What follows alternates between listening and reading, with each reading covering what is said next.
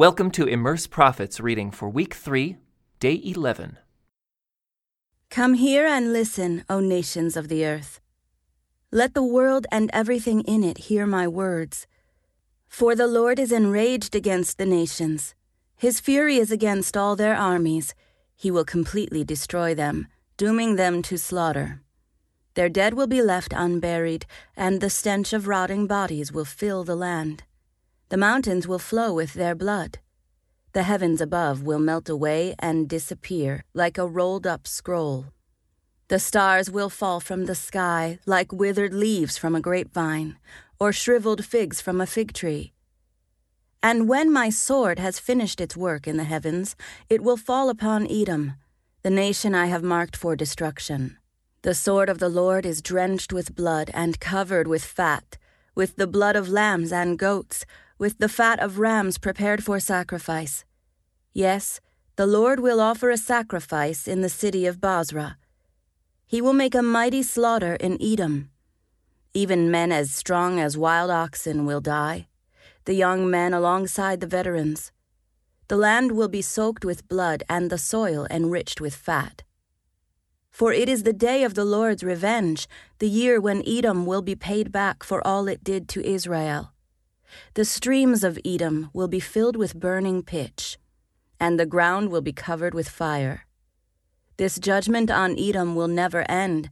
The smoke of its burning will rise forever. The land will lie deserted from generation to generation. No one will live there anymore. It will be haunted by the desert owl and the screech owl, the great owl and the raven. For God will measure that land carefully. He will measure it for chaos and destruction. It will be called the land of nothing, and all its nobles will soon be gone. Thorns will overrun its palaces, nettles and thistles will grow in its forts. The ruins will become a haunt for jackals and a home for owls. Desert animals will mingle there with hyenas, their howls filling the night. Wild goats will bleat at one another among the ruins, and night creatures will come there to rest. There the owl will make her nest and lay her eggs. She will hatch her young and cover them with her wings. And the buzzards will come, each one with its mate. Search the book of the Lord, and see what he will do. Not one of these birds and animals will be missing, and none will lack a mate, for the Lord has promised this. His Spirit will make it all come true. He has surveyed and divided the land and deeded it over to those creatures. They will possess it forever, from generation to generation. Even the wilderness and desert will be glad in those days. The wasteland will rejoice and blossom with spring crocuses. Yes, there will be an abundance of flowers and singing and joy. The deserts will become as green as the mountains of Lebanon, as lovely as Mount Carmel or the plain of Sharon. There the Lord will display his glory, the splendor of our God. With this news, strengthen those who have tired hands, and encourage those who have weak knees. Say to those with fearful hearts, "Be strong and do not fear, for your God is coming to destroy your enemies. He is coming to save you." And when he comes, he will open the eyes of the blind and unplug the ears of the deaf. The lame will leap like a deer, and those who cannot speak will sing for joy. Springs will gush forth in the wilderness, and streams will water the wasteland. The parched ground will become a pool, and springs of water will satisfy the thirsty land. Marsh grass and reeds and rushes will flourish where desert jackals once lived. And a great road will go through that once deserted land. It will be named the Highway of Holiness. Evil-minded people will never travel on it. It will only be for those who walk in God's ways. Fools will never walk there. Lions will not lurk along its course, nor any other ferocious beasts. There will be no other dangers. Only the redeemed will walk on it. Those who have been ransomed by the Lord will return. They will enter Jerusalem singing, crowned with everlasting joy. Sorrow and mourning will disappear, and they will be filled with joy and gladness. In the 14th year of King Hezekiah's reign, King Sennacherib of Assyria came to attack the fortified towns of Judah and conquered them. Then the king of Assyria sent his chief of staff from Lachish with a huge army to confront King Hezekiah in Jerusalem. The Assyrians took up a position beside the aqueduct that feeds water into the upper pool, near the road leading to the field where cloth is washed. These are the officials who went out to meet with them: Eliakim, son of Hilkiah, the palace administrator; Shebna, the court secretary; and Joah, son of Asaph, the royal historian. Then the Assyrian king's chief of staff told them to give this message to Hezekiah. "This is what the great king of Assyria says. What are you trusting in that makes you so confident? Do you think that mere words can substitute for military skill and strength? Who are you counting on that you have rebelled against me? On Egypt? If you lean on Egypt, it will be like a reed that splinters beneath your weight and pierces your hand. Pharaoh, the king of Egypt, is completely unreliable. But perhaps you will say to me, 'We are trusting in the Lord our God.' But isn't he the one who was insulted by Hezekiah? Didn't Hezekiah tear down his shrines and altars and make everyone in Judah and Jerusalem worship only at the altar here in Jerusalem? I'll tell you what. Strike a bargain with my master, the king of Assyria. I will give you 2,000 horses if you can find that many men to ride on them. With your tiny army, how can you think of challenging even the weakest contingent of my master's troops, even with the help of Egypt's chariots and charioteers? What's more, do you think we have invaded your land without the Lord's direction? The Lord himself told us, 'Attack this land and destroy it.'" Then Eliakim, Shebna, and Joah said to the Assyrian chief of staff, "Please speak to us in Aramaic, for we understand it well. Don't speak in Hebrew, for the people on the wall will hear."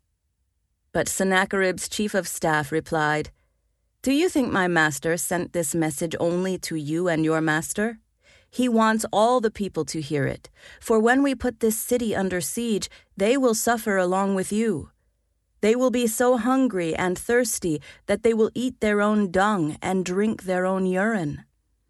Then the chief of staff stood and shouted in Hebrew to the people on the wall, "Listen to this message from the great king of Assyria. This is what the king says. Don't let Hezekiah deceive you. He will never be able to rescue you. Don't let him fool you into trusting in the Lord by saying, 'The Lord will surely rescue us. This city will never fall into the hands of the Assyrian king.' Don't listen to Hezekiah. These are the terms the king of Assyria is offering. Make peace with me. Open the gates and come out. Then each of you can continue eating from your own grapevine and fig tree and drinking from your own well. Then I will arrange to take you to another land like this one, a land of grain and new wine, bread and vineyards. Don't let Hezekiah mislead you by saying, 'The Lord will rescue us.' Have the gods of any other nations ever saved their people from the king of Assyria? What happened to the gods of Hamath and Arpad? And what about the gods of Sepharvaim? Did any god rescue Samaria from my power? What god of any nation has ever been able to save its people from my power? So what makes you think that the Lord can rescue Jerusalem from me?" But the people were silent and did not utter a word, because Hezekiah had commanded them, "Do not answer him." Then Eliakim, son of Hilkiah, the palace administrator, Shebna, the court secretary, and Joah, son of Asaph, the royal historian, went back to Hezekiah. They tore their clothes in despair, and they went in to see the king and told him what the Assyrian chief of staff had said. When King Hezekiah heard their report, he tore his clothes and put on burlap and went into the temple of the Lord. And he sent Eliakim, the palace administrator, Shebna, the court secretary, and the leading priests, all dressed in burlap, to the prophet Isaiah, son of Amoz.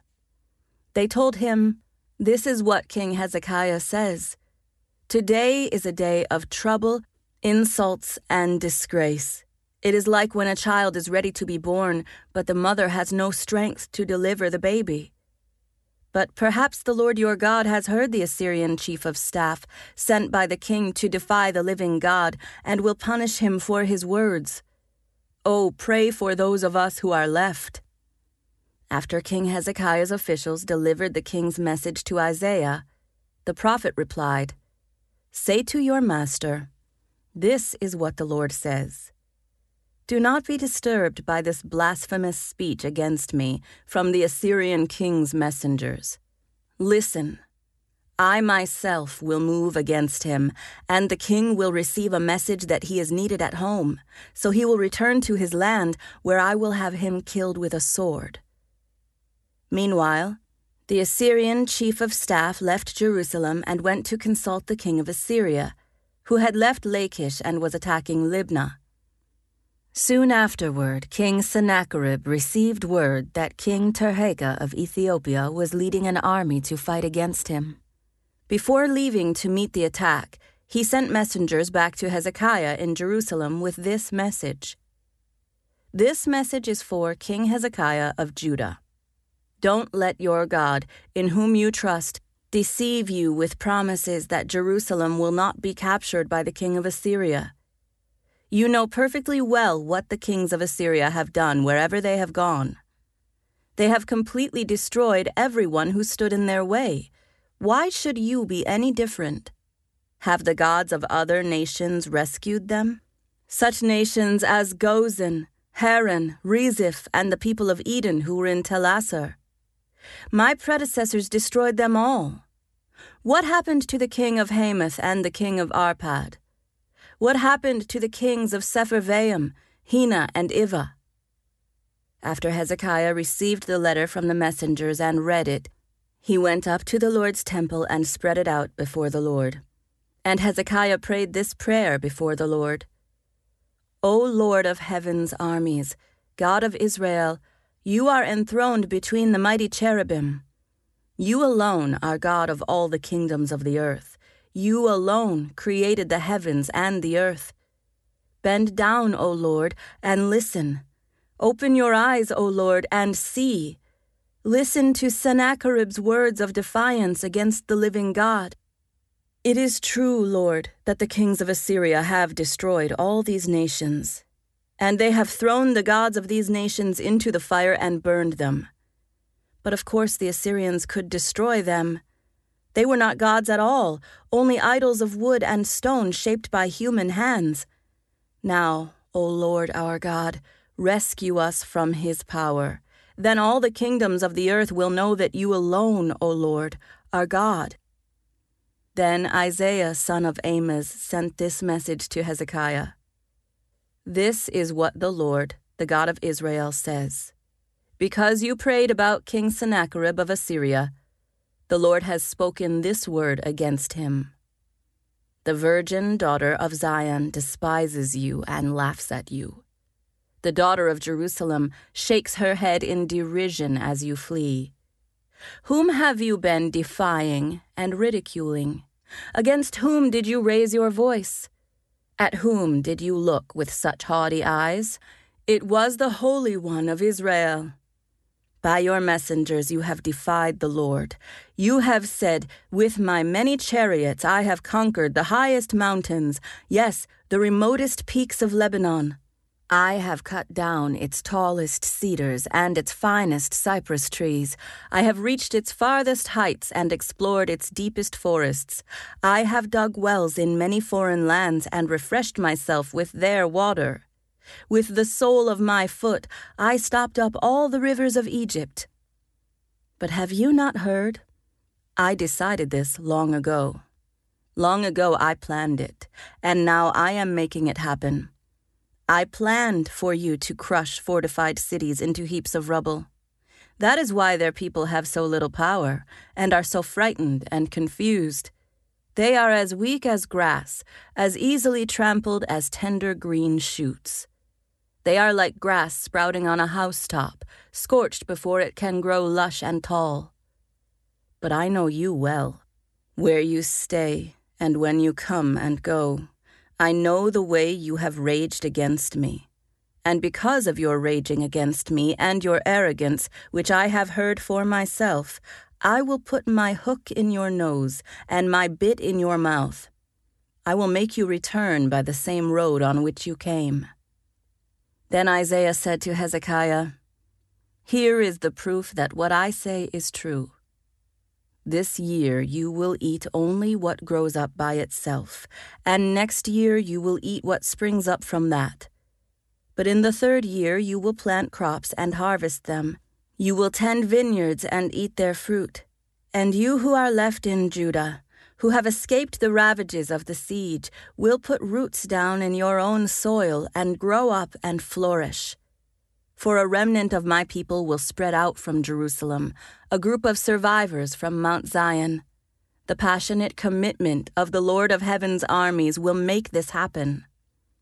And this is what the Lord says about the king of Assyria. His armies will not enter Jerusalem. They will not even shoot an arrow at it. They will not march outside its gates with their shields, nor build banks of earth against its walls. The king will return to his own country by the same road on which he came. He will not enter this city, says the Lord. For my own honor and for the sake of my servant David, I will defend this city and protect it." That night, the angel of the Lord went out to the Assyrian camp and killed 185,000 Assyrian soldiers. When the surviving Assyrians woke up the next morning, they found corpses everywhere. Then King Sennacherib of Assyria broke camp and returned to his own land. He went home to his capital of Nineveh and stayed there. One day, while he was worshipping in the temple of his god Nisroch, his sons Adramelech and Sharezer killed him with their swords. They then escaped to the land of Ararat, and another son, Esarhaddon, became the next king of Assyria. About that time Hezekiah became deathly ill, and the prophet Isaiah son of Amoz went to visit him. He gave the king this message: "This is what the Lord says, set your affairs in order, for you are going to die. You will not recover from this illness." When Hezekiah heard this, he turned his face to the wall and prayed to the Lord, "Remember, O Lord, how I have always been faithful to you and have served you single-mindedly, always doing what pleases you." Then he broke down and wept bitterly. Then this message came to Isaiah from the Lord: "Go back to Hezekiah and tell him, this is what the Lord, the God of your ancestor David, says. I have heard your prayer and seen your tears. I will add 15 years to your life, and I will rescue you and this city from the king of Assyria. Yes, I will defend this city. And this is the sign from the Lord to prove that he will do as he promised. I will cause the sun's shadow to move 10 steps backward on the sundial of Ahaz." So the shadow on the sundial moved backward 10 steps. When King Hezekiah was well again, he wrote this poem: "I said, in the prime of my life, must I now enter the place of the dead? Am I to be robbed of the rest of my years? I said, never again will I see the Lord God while still in the land of the living. Never again will I see my friends or be with those who live in this world. My life has been blown away like a shepherd's tent in a storm. It has been cut short, as when a weaver cuts cloth from a loom. Suddenly my life was over. I waited patiently all night, but I was torn apart as though by lions. Suddenly my life was over. Delirious, I chattered like a swallow or a crane, and then I moaned like a mourning dove. My eyes grew tired of looking to heaven for help. I am in trouble, Lord. Help me. But what could I say? For he himself sent this sickness. Now I will walk humbly throughout my years because of this anguish I have felt. Lord, your discipline is good, for it leads to life and health. You restore my health and allow me to live. Yes, this anguish was good for me, for you have rescued me from death and forgiven all my sins. For the dead cannot praise you.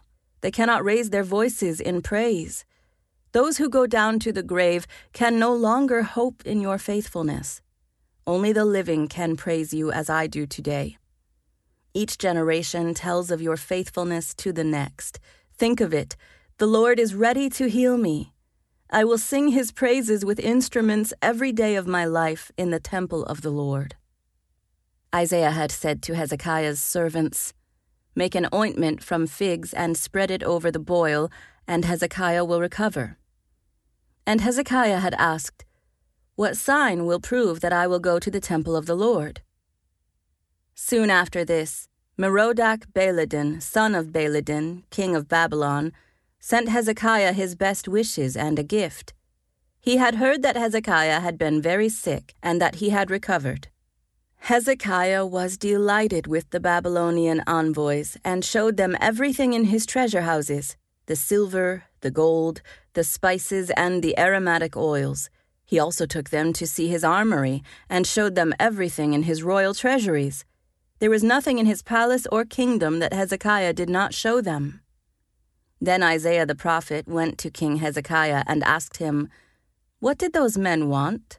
Where were they from?" Hezekiah replied, "They came from the distant land of Babylon." "What did they see in your palace?" asked Isaiah. "They saw everything," Hezekiah replied.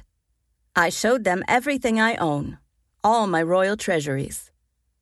Then Isaiah said to Hezekiah, "Listen to this message from the Lord of heaven's armies. The time is coming when everything in your palace, all the treasures stored up by your ancestors until now, will be carried off to Babylon. Nothing will be left, says the Lord. Some of your very own sons will be taken away into exile. They will become eunuchs who will serve in the palace of Babylon's king." Then Hezekiah said to Isaiah, "This message you have given me from the Lord is good." For the king was thinking, "At least there will be peace and security during my lifetime." This concludes today's Immerse reading experience. Thank you for joining us.